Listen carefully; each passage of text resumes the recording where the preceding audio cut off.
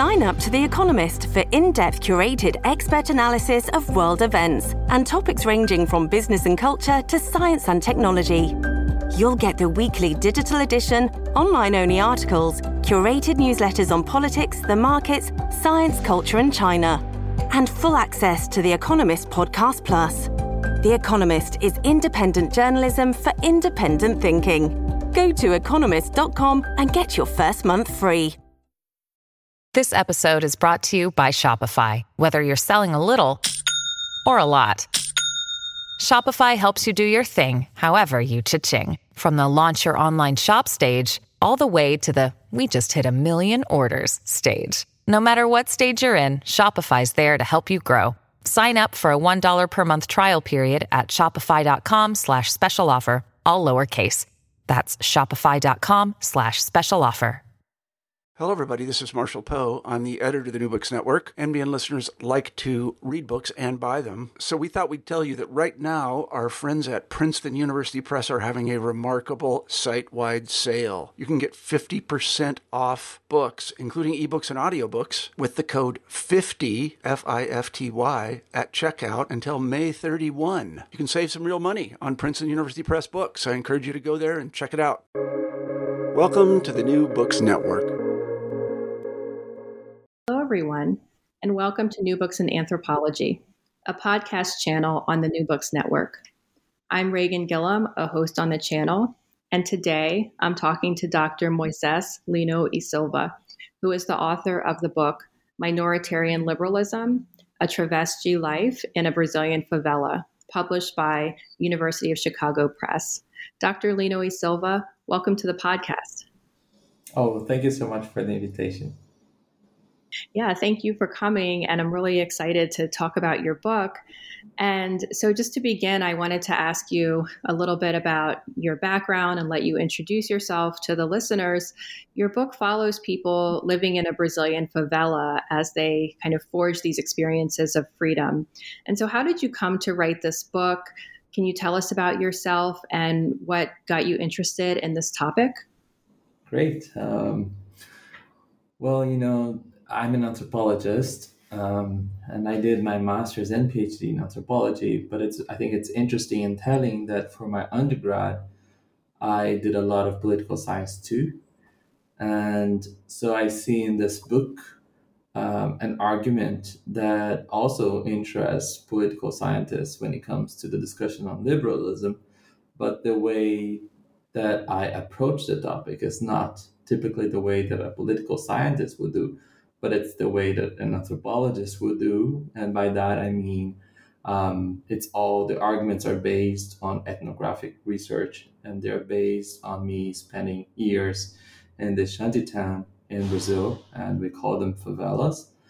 I moved to this one particular site in 2009, and the shantytown is one of the largest ones, and it's called Rocinha in the city of Rio de Janeiro. So when I got there to Rocinha, I was actually doing my PhD in anthropology. This book is based on my fieldwork that I did while I was doing my PhD. And I'm Brazilian too. So that's another interesting, I think, point, because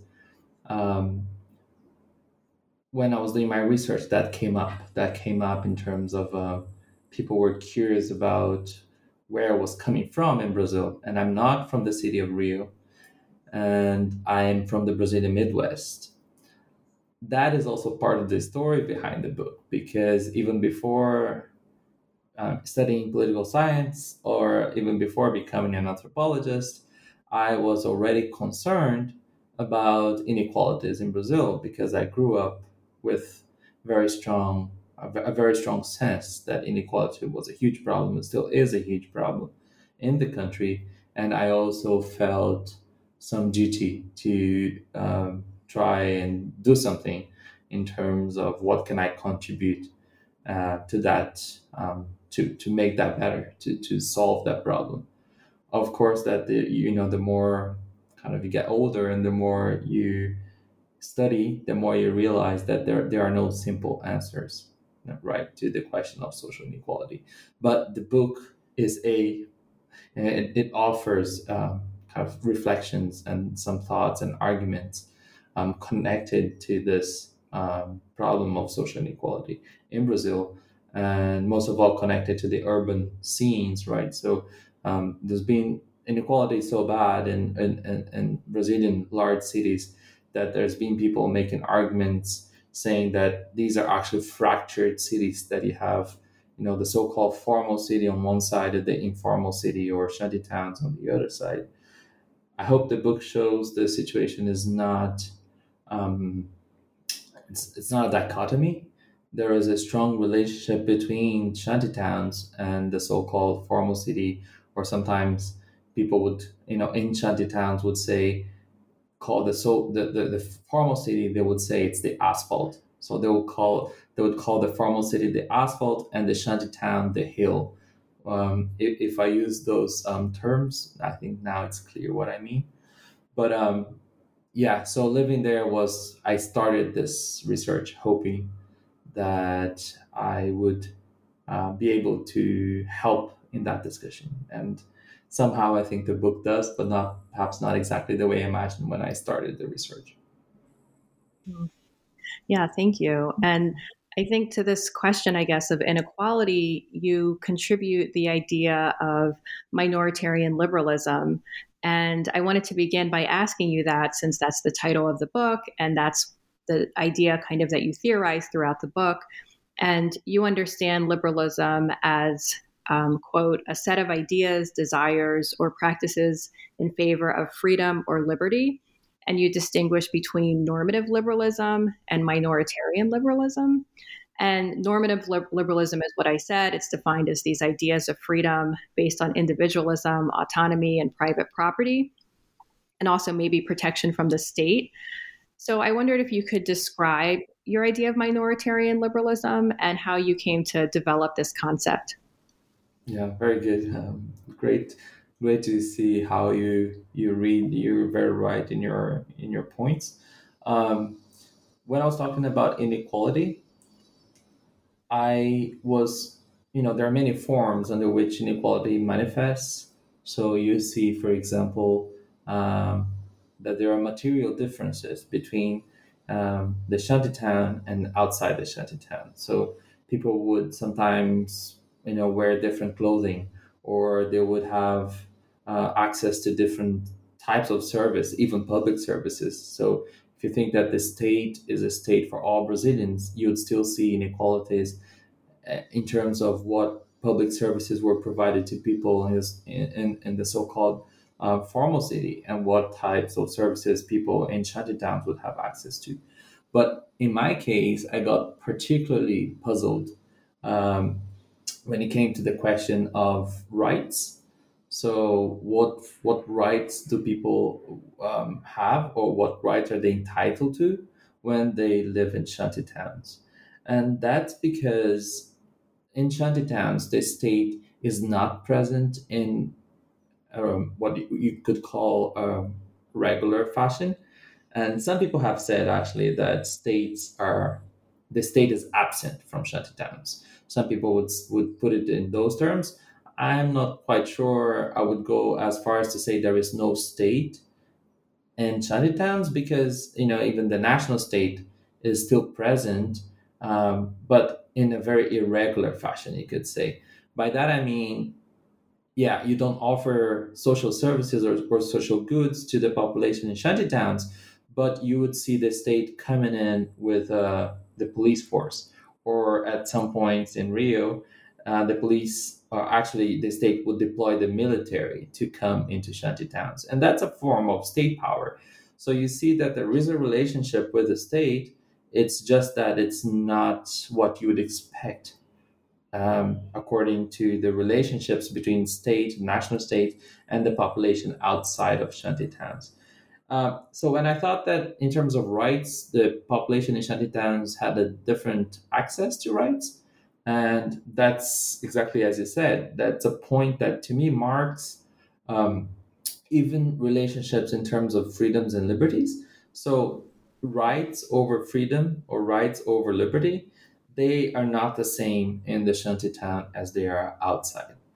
Now, when I was writing my research proposal and before doing field work, I assumed that this fact meant that people in shantytowns had very limited, if any, access to rights over freedom and liberty.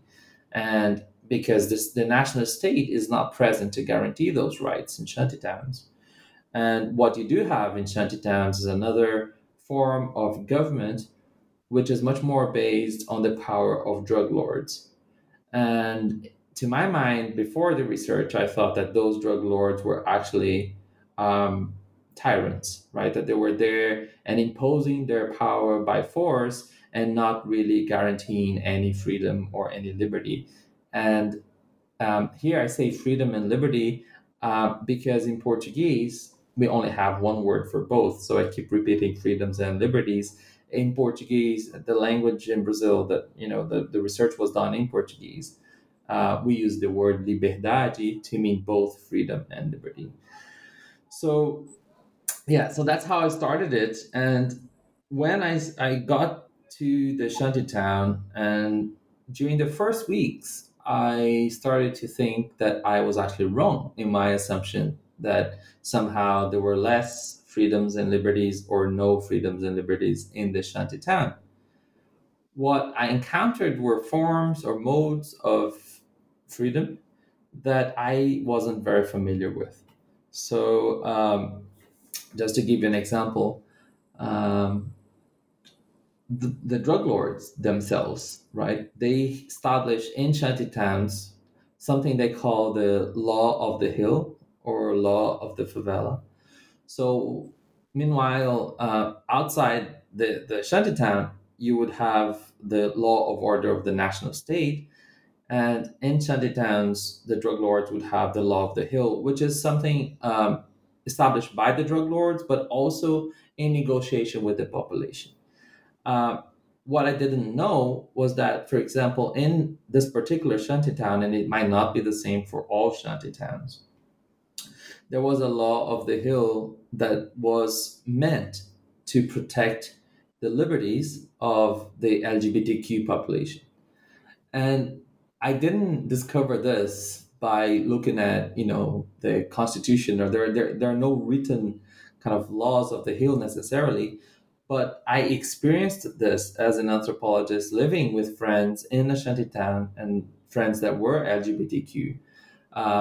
By hanging out with those friends, at some point, I was with a gay friend, and myself being a gay man, we were bullied by a group of teenagers who told us very nasty things. And we were, my instinct was to immediately ignore and pretend nothing happened and kind of keep moving. But my friend, who was from the shantytown, made a point of stopping and confronting the shantytown teenagers that had said horrible things. I was very surprised and afraid, to be honest, afraid of what could happen. But what my friend said and told them was that, look, as far as I'm concerned, you should not do that because these are not the laws of the hill. These are not the laws of the shantytown. You're not entitled to bully me as a gay person. And I thought some fight would happen, but the teenagers, the group of young guys, they went really quiet. And in a sense, I realized that what my friend was saying had weight, right? That it actually had traction in the shantytown. He could do that. And in fact, my friend had told them, do you want me to report you to the traffickers, for what you're doing? And if he would report the teenagers to the traffickers, there would be some punishment. There could be punishment. And the laws of the hill included the whole apparatus of, kind of judging case by case and then deciding on the punishment. And sometimes the punishments were quite harsh. And, it could include, for example, capital penalty. So the guys went really quiet. But to me, what that showed was an example of a form of freedom that LGBTQ people had in this shantytown and that I did not imagine in advance before my field work. And to me, when I start thinking of this is one instance, but the book is about many different forms or modes of those freedoms and liberties that are not the normative ones. And what I call the normative ones, you're right about this characteristics of individualism, the sense of state protection. But there's something more about normative liberalism, is that most of those freedoms and liberties that come from the state are actually based on ideas of contractualism, some philosophical positions regarding this idea that the state operates because we give up on some of our rights and freedoms to the state, and then the state will protect us in exchange. So this contract between people and the state, imaginary somehow, but that is got manifested in our laws.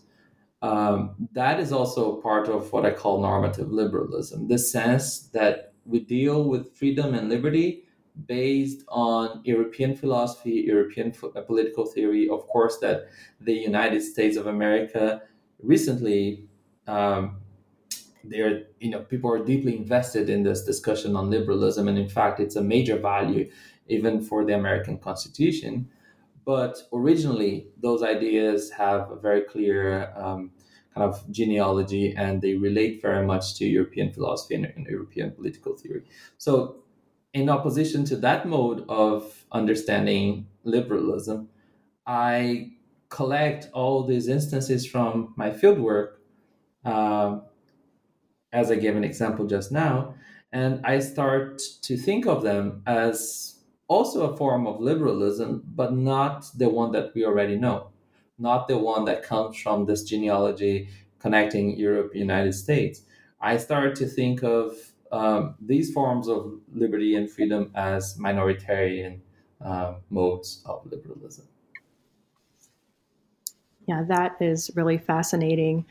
And I thought about the work that you did in the shantytown, or Hosinya, and it seemed like a place that was really ripe, or like a great setting in a way to look at this idea of minoritarian liberalism. And so when I teach my students about favelas or shantytowns in Brazil, because I teach classes, of course, I'm an anthropologist as well. And so I teach classes about Brazil as well. And my students are always curious about day-to-day life in shantytowns or favelas. And sometimes I tell my students that, life in a favela or a shantytown in Brazil is similar in that, people get up every day, they tend to go to work, they spend time with friends and family, etc. But there are some differences as well about the space of the shantytown, and maybe specifically Hosinya, that seem to make it ideal for your project. And I think you might have touched on this as well. You talked about the laws in the shantytown and the difference between the asphalt and the hill. But I wondered if there was anything else you wanted to say about Hosinya that seem to provide these conditions for minoritarian liberalism, or just life in the favela in general. Right, that's a very good way to put it. Life in shantytowns, I mean, they are not completely different from life in the asphalt, and I think that point is very important. Right, we don't want to give a sense of exoticism here. That's not the question, and for one reason, at least one, is that there is a constant movement of people from shantytowns to the asphalt all the time. Of course, that's much more accurate in terms of people from shantytowns going to the asphalt, for example, to work every day and coming back every day. And the opposite, people from the formal city coming to shantytowns, that is less frequent, right? That is seen as more difficult. We can talk more about that. But there is for sure this constant flux. And so life in shantytowns is like, it's not it's not exotic in that sense, but there are differences. And it's very important that we acknowledge those differences and think about what those differences mean for people from shantytowns. And the differences, though, are can be understood in terms of the state treating favela dwellers in a different way, having, for example, very aggressive state policies, killing a lot. Killing a lot of people in shantytowns when they come with the police force or the military, treating lives in shantytowns in a different way. That is very clear. Um, but there are differences that are not only that could should not only be understood in a negative sense, right? People in shantytowns have created a form of life too that somehow it works for them in many ways. And sometimes it's difficult for people to acknowledge that um, there are forms of dealing with the difficulties that shantytown dwellers face that benefit people in shantytowns too. And the example of the LGBTQ population being protected, that is an example of that. Of course, that you could think, well, but isn't that the way that the drug lords are protecting the LGBTQ population? Isn't that just kind of a mirror image or a reproduction of state oppression, national state oppression, the form that the national state operates? These drug lords are actually just reproducing them. I wouldn't be so quick to make that assumption because, as far as I understand, the relationships are different, right? The drug lords, they they are a form of state, but not exactly in the same way that the national state operates. And by this, I mean, when you talk to people in shantytowns, they would say, well, yeah, the drug lords, they do have, kind of guns and power, and they are in charge of the territory. But, I've seen those guys grow up. They were neighbors. They were the sons of my neighbors. I've known them since they were kids. There is a different connection with the drug lords. So, and it's not to say that, favela dwellers actually support drug dealing. Most of them don't. Most of them don't even like to talk to traffickers.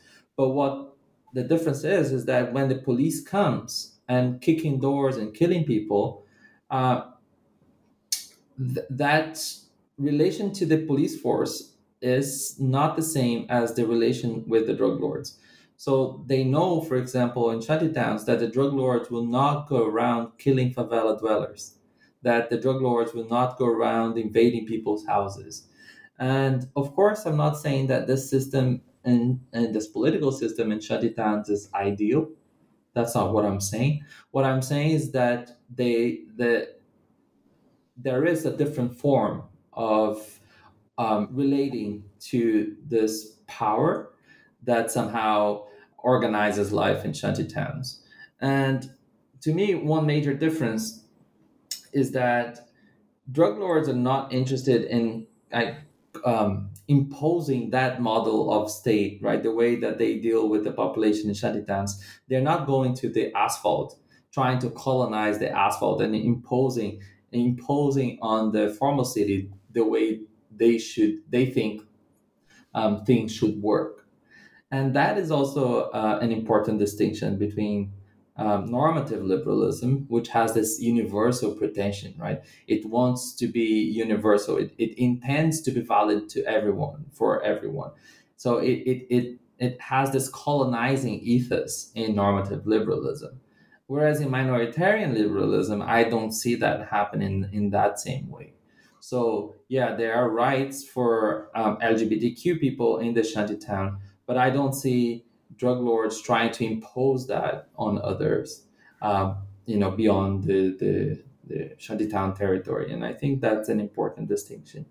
Um, in terms of more aspects of life in the shantytown, and even how this research happened, right? I come from, as I said, outside of shantytown, so I'm not from shantytowns, and that also generated some conversation and kind of interesting discussions while I was doing my fieldwork.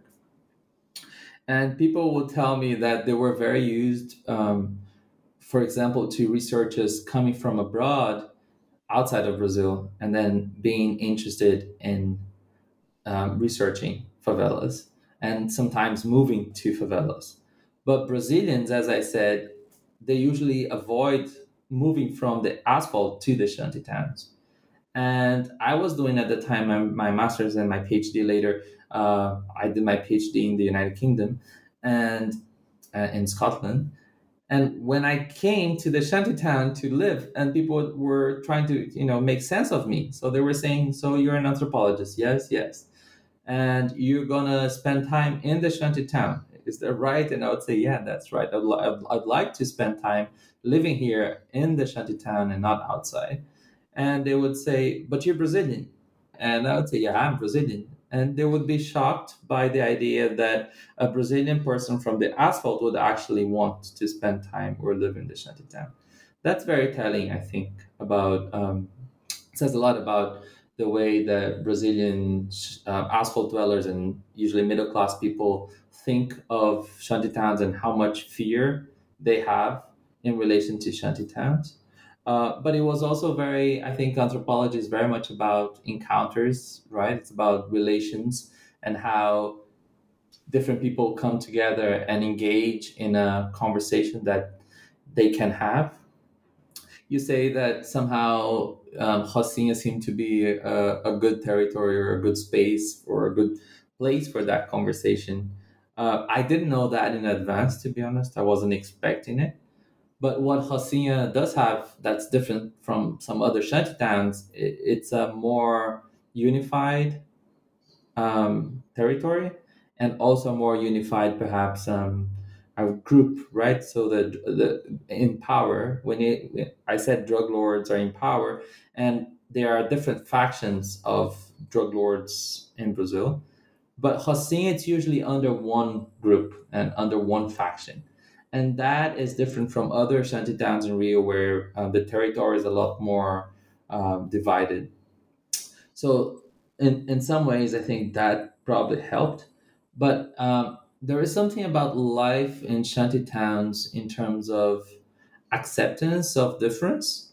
So something my friends would say in Hassin is that, well, it's okay, we're all different in a way. There are people here that are workers, there are people that are migrants from the Northeast, there are people that do sex work, and you have anthropologists. So it's okay. There is a diversity of people, of groups in Rocinha, and somehow it's part of our understanding that we need to learn how to deal with difference, right? That we need to live together in this one shanty town, accepting and dealing with the fact that people are different.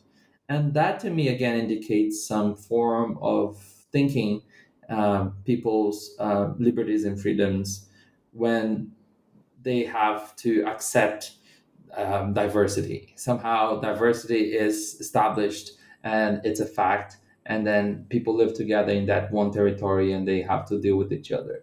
Um, what's interesting is that when you think of the drug lords and their factions, um, there are different slogans, right? There are mottos for the drug factions, and for one of them, it's actually "live and let live." So, viva e deixe viver. So, in a way that you need to live your life and let other people live their lives too. And to me, that also indicates a special form or a particular way of understanding freedoms and liberties. So, last thing connected to your question and connected to this idea of the shantytown not being this exotic place. I'm not denying that normative liberalism also operates in shantytowns. So I'm not saying that the asphalt has normative liberalism and the shantytown only has minoritarian liberalism.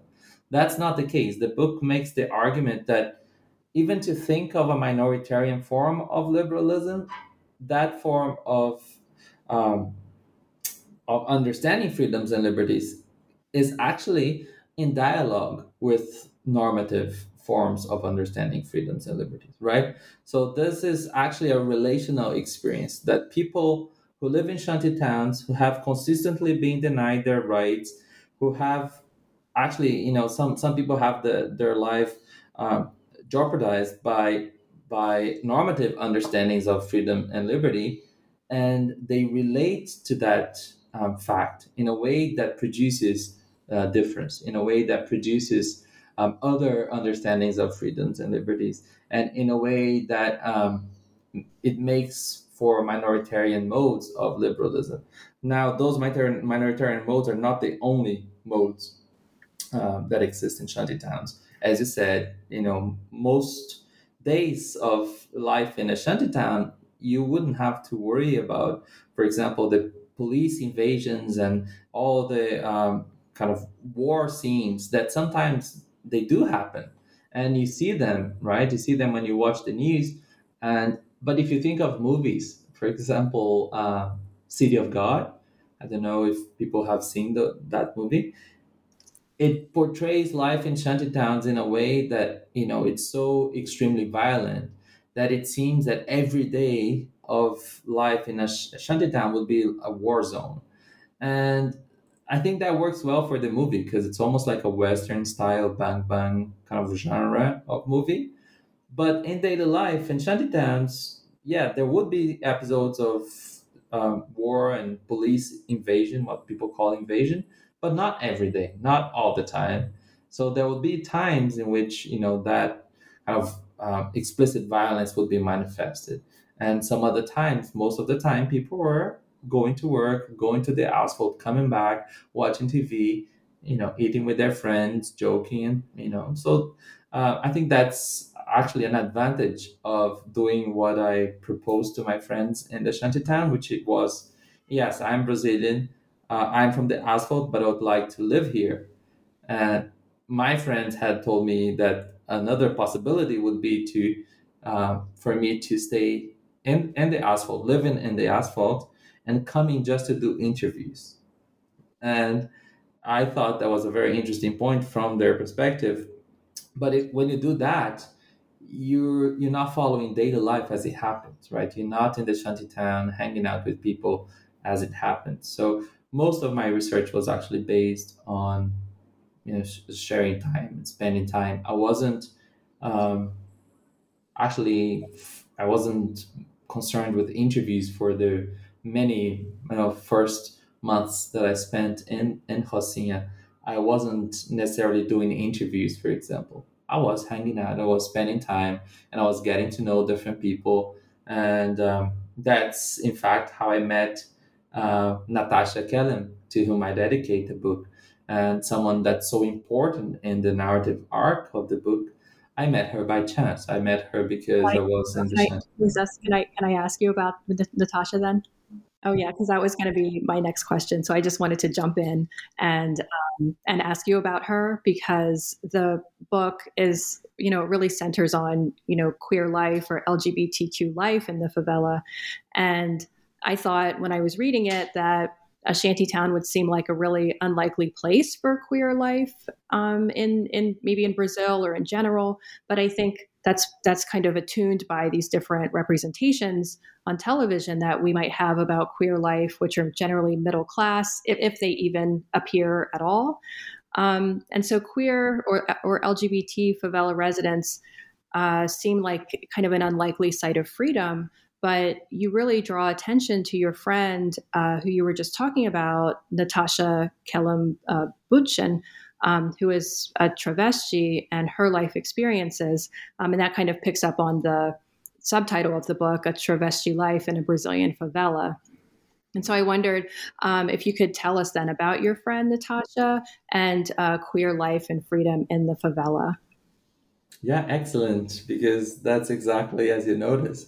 So there's a transition from a title that's perhaps more theoretical, as in minoritarian liberalism, but then the subtitle is exactly Travesti Life in a Brazilian Favela. And I think it's very important to make that connection, how it's actually, as I was just talking about, it's actually daily life, and it's sharing life with someone who self-identified as travesti in this Brazilian favela that made possible the discussion around minoritarian liberalism, right?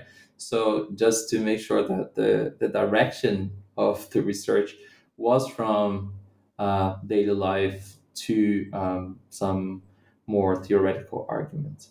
Now, Natasha is someone that I met by chance, as I said, nearby my house, and she mesmerized me. She was um, very enchanting in a way. I was a bit puzzled, and I had not spent time with someone self-identified as a travesti before.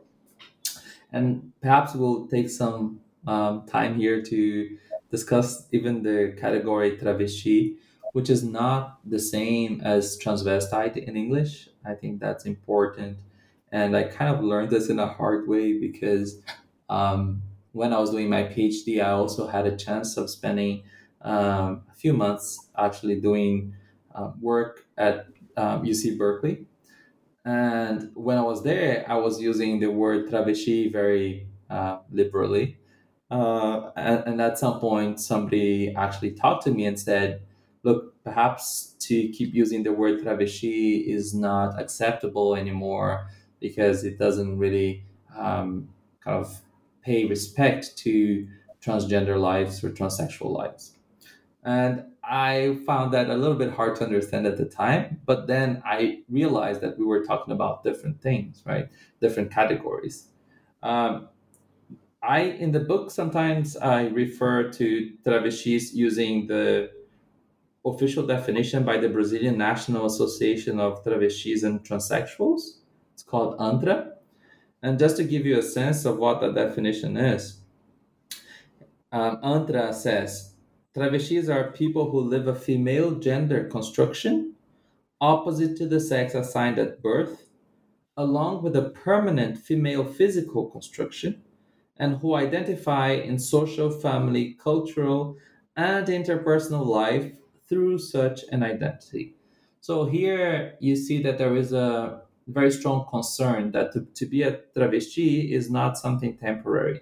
It's not cross dressing, for example, right? This is usually bodies that were declared male at birth, and what they have is a female gender construction and a permanent one. So the extent to which people actually want to have, for example, sex reassignment surgery, that is very debatable. Um, Perhaps another very famous book that most people will know when it comes to the topic of travestis is Dom Kulik's book called exactly Travesti. And for Kulik at the time of his research, it was very clear that most travestis did not want to have sex reassignment. Actually, they understood themselves as being gay males subjectively, even though they had a female gender expression. Uh, During my research, those certainties kind of got a little bit challenged in a way that, of course, Kulik's book was written many, many years ago, decades ago now. And, the discussion will evolve and people will think differently. So I met some travestis that actually wanted to have sex reassignment surgery, but most of them didn't. And most of them were actually happy with their penis, and they would say that it was an important part of their life or their relationships with other people, that with men, that they would have a penis. Natasha identified as a travesti, but even for her, that sense of permanence, what it means to be permanently a female, to have a female gender expression in a permanent sense, was also a little bit more flexible than the official definition says. So Natasha liked, for example, at some point, I think I actually I asked her, wouldn't you want to have silicone implants for her breasts? And she would say, no way, you're crazy. And I thought that, most travestis would actually dream of having silicone implants. Plastic surgery is very common in Brazil, as you might also know. And she explained, well, in fact, I don't want to have implants because I like the flexibility of some days displaying large boobs, right? And some days going out without almost no boobs. And I like to, in a way, what she was saying is that I like to have this flexibility, but also she liked the fact that people would look at her and kind of admire her changes. And she would say, I like to shock. She would say something like this: I like to shock. I like this thing that people look at me and they are confused somehow. So then we start to balance the official definitions with different experiences, and we see how there's not one way of being a travesti either. We shouldn't homogenize travesti lives, right? We shouldn't homogenize a category of people as it has been done in the past, I think, in some work, some different research materials and books and articles. So let's not do that. And the way I try to respond to this challenge of how do you not homogenize is to be very particular in my ethnographic descriptions and in my narrative. I follow Natasha's life because she became such a close friend, and her experiences were so actually connected to this topic of freedom and liberty in different ways. So so far we've been talking a lot about sexuality and gender issues, but the book is not all about that.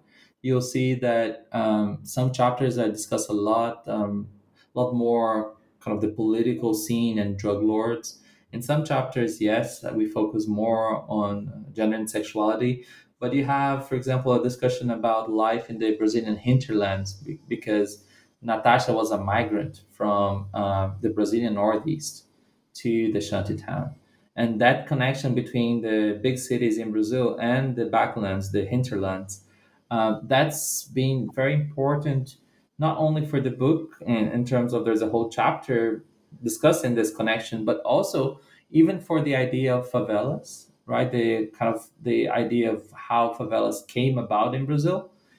It connects an event, a rebellion that happened in the hinterlands of Bahia state, where I live right now, and I'm speaking from Bahia.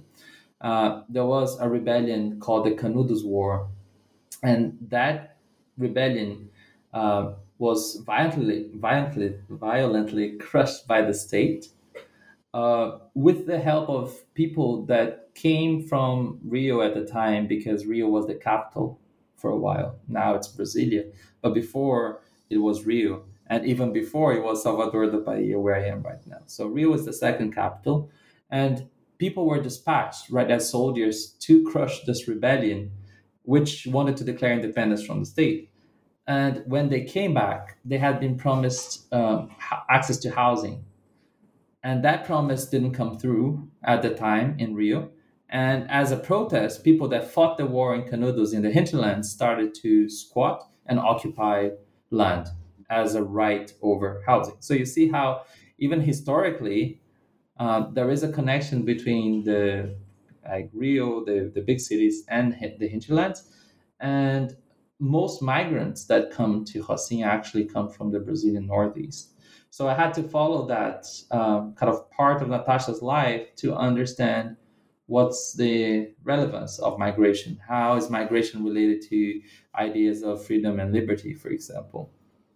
And then some of the chapters will talk about the more perhaps religious aspects.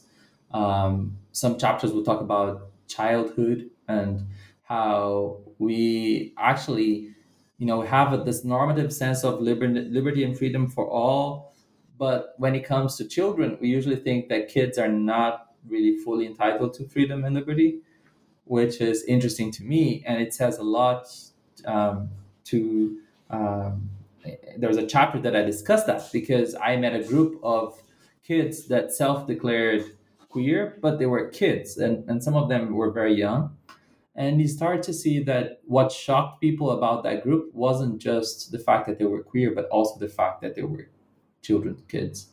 And if you think of the way we relate to so-called street children, for example, part of the problem I think we have with children that are not living at home or that are like on the streets is that somehow they have freedoms that we assume they shouldn't have, that somehow those children have too much freedom, that they should have parents to control them, or they should have the state controlling them. They should have some form of some institutional control, and that they are too wild. So somehow I think our normative understanding of freedom and liberty sometimes will not apply to children.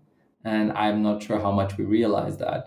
But in the book, for those kids that I met, it was an important aspect of their lives, that they were not, exactly street children. They had families, but they spent most of their time on the streets of kind of hanging out in Rocinha and even outside of Rocinha. So just to give you a sense of the book, the importance of Natasha Kellen, fundamental to the whole narrative arc. As I said, someone told me after reading the book, I liked a lot the way that you kind of like, there is a little bit of Natasha everywhere. There's like, you sprinkle Natasha Kellen all over the book. And to me, it has been a great honor to tell Natasha's life story. Mm-hmm. Yeah, the book is very deeply grounded in both her story, Natasha's story, but also the stories of the people who you really bring to life and describe in the book. And as you said, you focus on religion, you go to the Northeast, you go to Europe, I think Italy. The book is very expansive in looking at rights, right, and freedom that people are kind of eking out for themselves.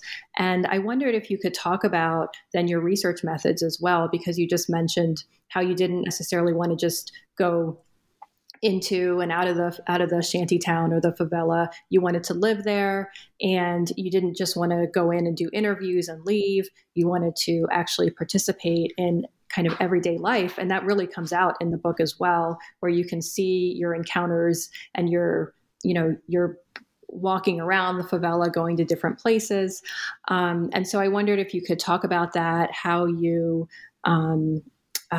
anything about the interactions, how you made friends with people, and how you recorded these interactions as you were going along.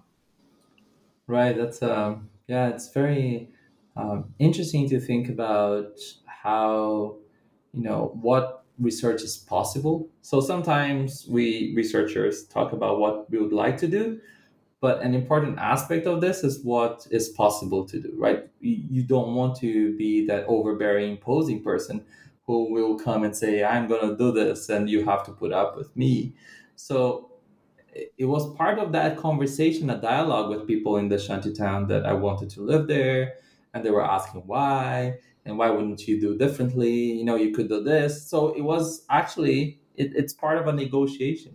So I think any research should also be based on a sense that, people don't have to put up with a researcher. It's a dialogue. And at some point, I started to realize that people acknowledged that I was coming from a different background, as a person from a middle-class background, a white, in the shantytown I was considered white, and also coming from the asphalt. But they also thought they had other considerations, such as, for example, you're also alone. So you're here by yourself. Where's your family? And why are you by yourself? And somehow I felt a lot of people connected with me because they felt sorry that somehow they never thought that a life, an individualistic life, a life lived by oneself should be ideal, and that somehow they wanted to connect with me because I came alone to the shantytown, and to be alone is one of the worst things that could happen to someone. So I really kind of felt that connection, and the way that people started to come to my house, and soon we were hanging out and doing things together. And at some point, life was so intense in the shantytown that it was hard to find a moment to even take my field notes. And we know how important it is for anthropologists to take field notes.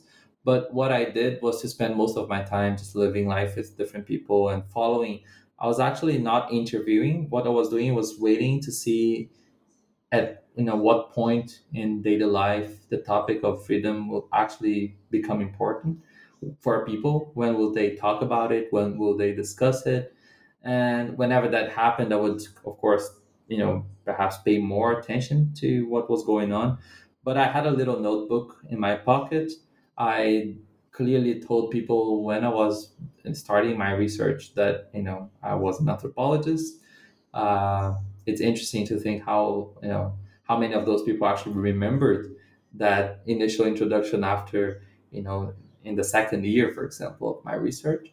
But I was taking notes in this little notebook, and then at night, usually I would only come home very late because I was hanging out with people. But I would spend a lot of time writing my big field notes, which is like I had a bigger notebook that I would kind of use my memories of the day, but also notes of dialogues or something that I had registered in my very small notebook that I kept in my pocket. I would develop those into the kind of full narrative of that particular day. And what I said about people connecting was so interesting because maybe even around midnight, I would get home and I would start to write or something, and people would still come and pass by my house, even though they wouldn't want to stop because it was late. They would still say my name or call me to say, "Hey, Moses. Hey, how are you?" And I would come to see who is this, and they had gone, right? They were not there anymore. But I think it was important, even they're kind of checking, "Are you okay? Are you there, Moses? Hi." They were just kind of making that connection, and without that connection, the book wouldn't have been possible. I mean, many connections, and I had a conversation with someone that read the book and was not an anthropologist, and it was a bit more skeptical about the way that anthropologists deal with themes of sexuality and gender, for example, including that problem that we already talked about of homogenizing kind of travestis are like this, travestis are like that, kind of generalizing or sometimes even exoticizing. And I think something that came up from that conversation with this person more skeptical was that, in a way, what solves or helps to solve that problem is also this intimacy, right? So this friendship. So more than just doing research, there was an element of relating with people based on kind of mutual interests or friendship, basically. And when the relationship there, it's also, of course, as I said, I had told people that I was a researcher, but people, usually it can be more than just one thing. Your relationship is not flat. You are a researcher to some extent, but you can also be a friend, and you can also be a neighbor, and you can, go with people to their church, or, there are different relationships that it's much more complex than we imagine. And I think that complexity helps a lot in not flattening people's lives themselves. So not flattening what travestis are like. And that was important to me. Part of my concern with fieldwork, I must also say, comes from doing grad school in the United Kingdom, where fieldwork is still highly regarded and valued as a fundamental part of anthropological research. That, the perhaps following the Malinowski kind of heritage, this idea of long, extended, intense fieldwork as being fundamental for anthropological research. I got to the favela very much thinking that I should spend all my time there. And even my family, I said I'm from Brazil, but from the Midwest, I wouldn't travel to visit them for a long time. After starting fieldwork in Rio, I would tell them I cannot just go and get out of the field. I'm doing field work. So for a long time, I really took that to an extreme, and I think it helps. I hope it, as you said, I hope it shows in the narrative too. Oh, definitely. It definitely does. And I liked how you talked about these different relationalities and friendship. And when I teach ethnographic research methods, sometimes we brainstorm ideas of terms that we can use to refer to people who we're encountering in our research, how we can refer to them when we write about it. And students usually come up with different terms like, there's obviously the term informant, which, anthropologists have used, but they'll come up with the term, of course, like participant, interlocutor. I've had a student say like comrade, but I also liked your term friend, and that kind of added to those terms that we can use. A fascinating discussion, and I think it matters a lot. Definitely. And I took note of your use of the term friend and your discussion of friendship just now. And so I think the last question I'll ask you about the book is that, you talk about how in the beginning of the book, you went looking for oppression in the favela, but you found freedom. And you make these reflections at the end of the book about this relationship between anthropology and liberation. And you call for us to understand the differences between a normative liberal anthropology and a minoritarian anthropology of liberation. And so I just wondered if you had any reflections on this about the relationship between kind of anthropology and this idea of a minoritarian anthropology of liberation. Yeah, sure. So, as I said, I first thought that I thought my research would be ethnographically, it would be about registering or witnessing the lack of freedoms and liberties in the life of shantytown dwellers. So I assumed, as we already discussed, because of this irregular relationship with the state and the lack of rights, that somehow there would be a lack of freedom and liberty. And I wanted to register and witness that problem, and writing about that problem would also help call attention to it. Now, as you said, I also had to rethink that project. And I think that's a good sign, actually, when anthropologists have to rethink their projects. That means that he didn't know the answer in advance before fieldwork. And as I encountered more and more instances and modes of freedom and liberty, for example, and the kind of what you could call kind of religious aspects, I had not imagined, and it wasn't in my research proposal, how important, for example, the liberation services were for the evangelicals in the shantytown. So the evangelical churches in Brazil, but also in the shantytown, sometimes they have special days that they're reserved for liberation services and spiritual liberation in that sense. So I did not anticipate that. And more complex than that, those services are directly related to Afro-Brazilian religions. And so that there is a kind of a connection between the two that I explore in a chapter of the book. Now, I had not thought about those forms of liberation because I think I wasn't used to them, because I didn't know them, because the way I used to think myself of freedom and liberty was very normative. I used to follow what I had learned in terms of rights and the Constitution and how the state operates, guaranteeing some rights. And then I followed the standard, the normative understanding of freedom and the more normative understanding of liberation, even though, even as a gay person, even as a person that has been excluded from normative liberalism.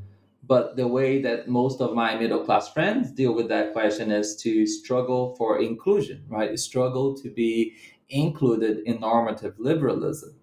And that's what I think a liberal anthropology would do, right? You follow the values of normative liberalism.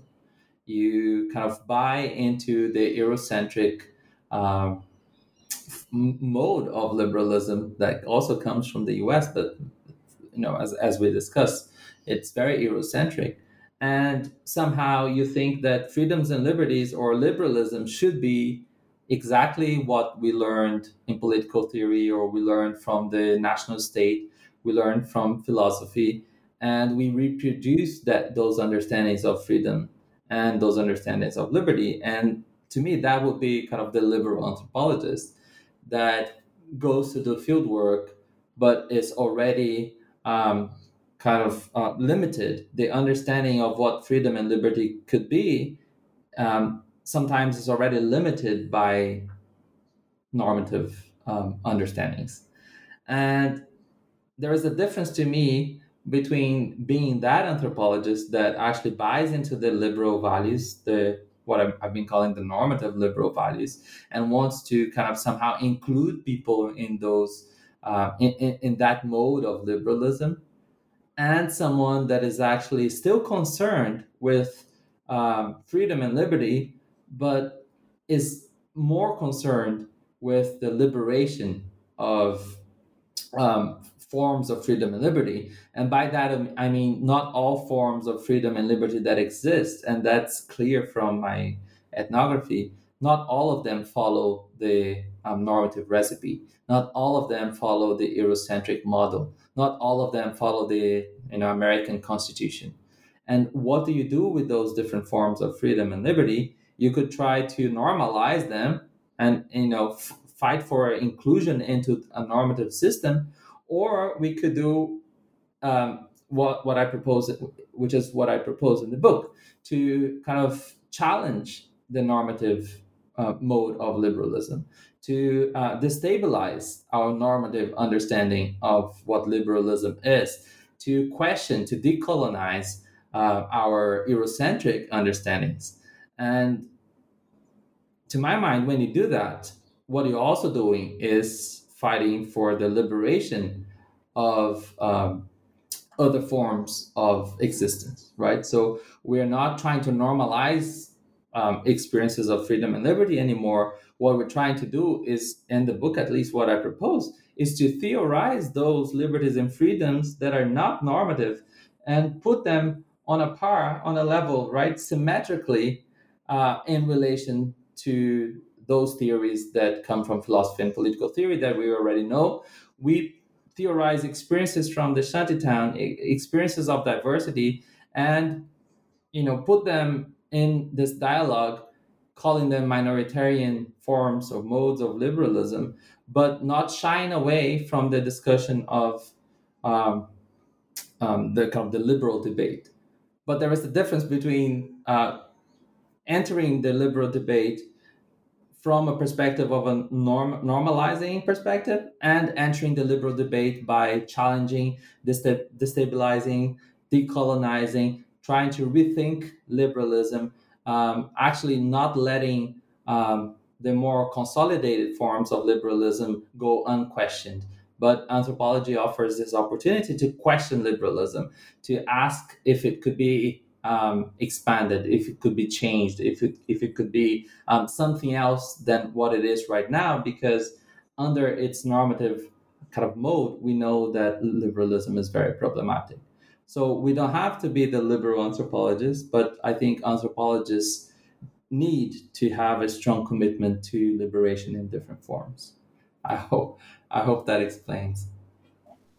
Yeah, and that's very well said. I like that. Have a commitment to liberation in different forms.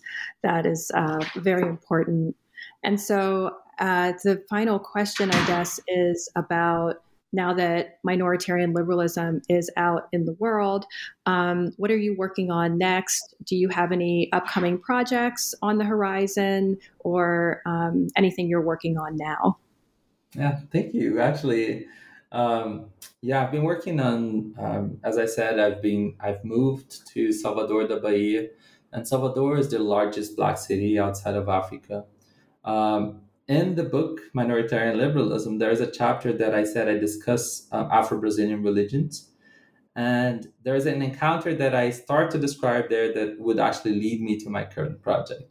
There is a moment that I go to an Umbanda, an Afro-Brazilian ritual, and in which there's a lot of kind of possession happening, and a spirit tells me that I would come to know a lot more about their religion, that I would it was something to the effect that I would know the truth of what I was seeing somehow.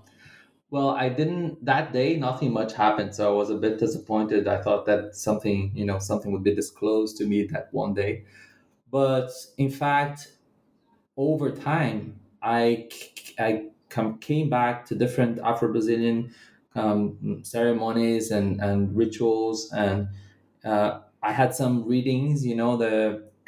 People in Afro-Brazilian religion, sometimes they use cowries or seashells for fortune telling divination. And I was I had some divination sessions, and the messages came saying that yes, you have a commitment to Candomblé, which is one of the Afro-Brazilian religions. And I kept following that, kind of tracing those leads, kind of seeing where that would take me. And I ended up living in Salvador, which is the kind of the capital. Sometimes people call Salvador the Black Rome, and not only in reference to Catholicism, but mainly in reference to it's the Rome for Afro-Brazilian religions, right? It's the center of Afro-Brazilian religions in Brazil. So I ended up living here, and I was initiated in Candomblé. So part of the new research tells what happened after this book in terms of being initiated and taking part in not only in Candomblé, but I started to travel a lot to Nigeria because the Yoruba were very important in establishing Afro-Brazilian religions, the Yoruba people from Nigeria. So I kept going to Nigeria. I was initiated in Nigeria. And so I tell this kind of transatlantic story. That's what I want to work on, telling those transatlantic stories that somehow make the debate around freedom and liberty more contemporary and actual, rather than just focusing on past events. It's very important to talk about freedom and liberty connected to the horrors of slavery, for example, but we also need to understand contemporarily what happens in terms of transatlantic relations and religion, and connected to this bigger question of abolition and freedom. So currently I've been trying to think about of those questions in ethnographic terms. So using my experiences over the past, let's say, 7 years, I think already that I've been initiated in Candomblé, and using those experiences to think questions of freedom and liberty, of course, following the distinction that I make of minoritarian forms and normative forms. So if you think that, for example, Brazil was very late with abolition of slavery, but even what we call abolition was very normative, right? In what sense was that abolition? In what sense did that happen, if not in a very normative sense of liberation? And I'm interested, as you know, in the minoritarian form. So I'm interested in other phenomena. And just to give you a very short example,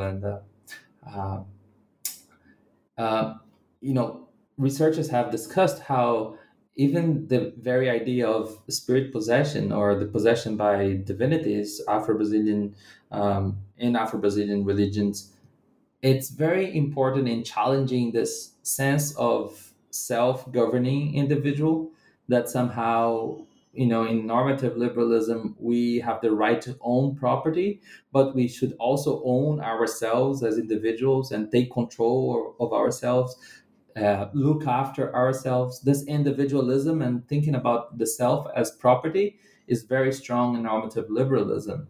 But what happens in Afro-Brazilian religions is that individuals or people are taken over by other forces more than human forces, right? And in some sense, that moment of being taken challenges exactly the narrative of the self-possessed individual. And that has been discussed. But to explore that ethnographically and the consequences of that to our understandings of freedom, liberty, in this context of Afro-Brazilian religions and kind of cross-Atlantic relations, I think will be very interesting. Yeah, so we will definitely look out for that, and that will be very interesting. I'm looking forward to that myself. So I've been speaking with Dr. Moisés Lino e Silva, the author of the book Minoritarian Liberalism, A Travesti Life in a Brazilian Favela, published by the University of Chicago Press. Thank you so much for writing this book and for sharing it with us on the podcast. Thank you very much. I really enjoyed this interview, and your questions were very thoughtful, and I'm deeply, deeply thankful.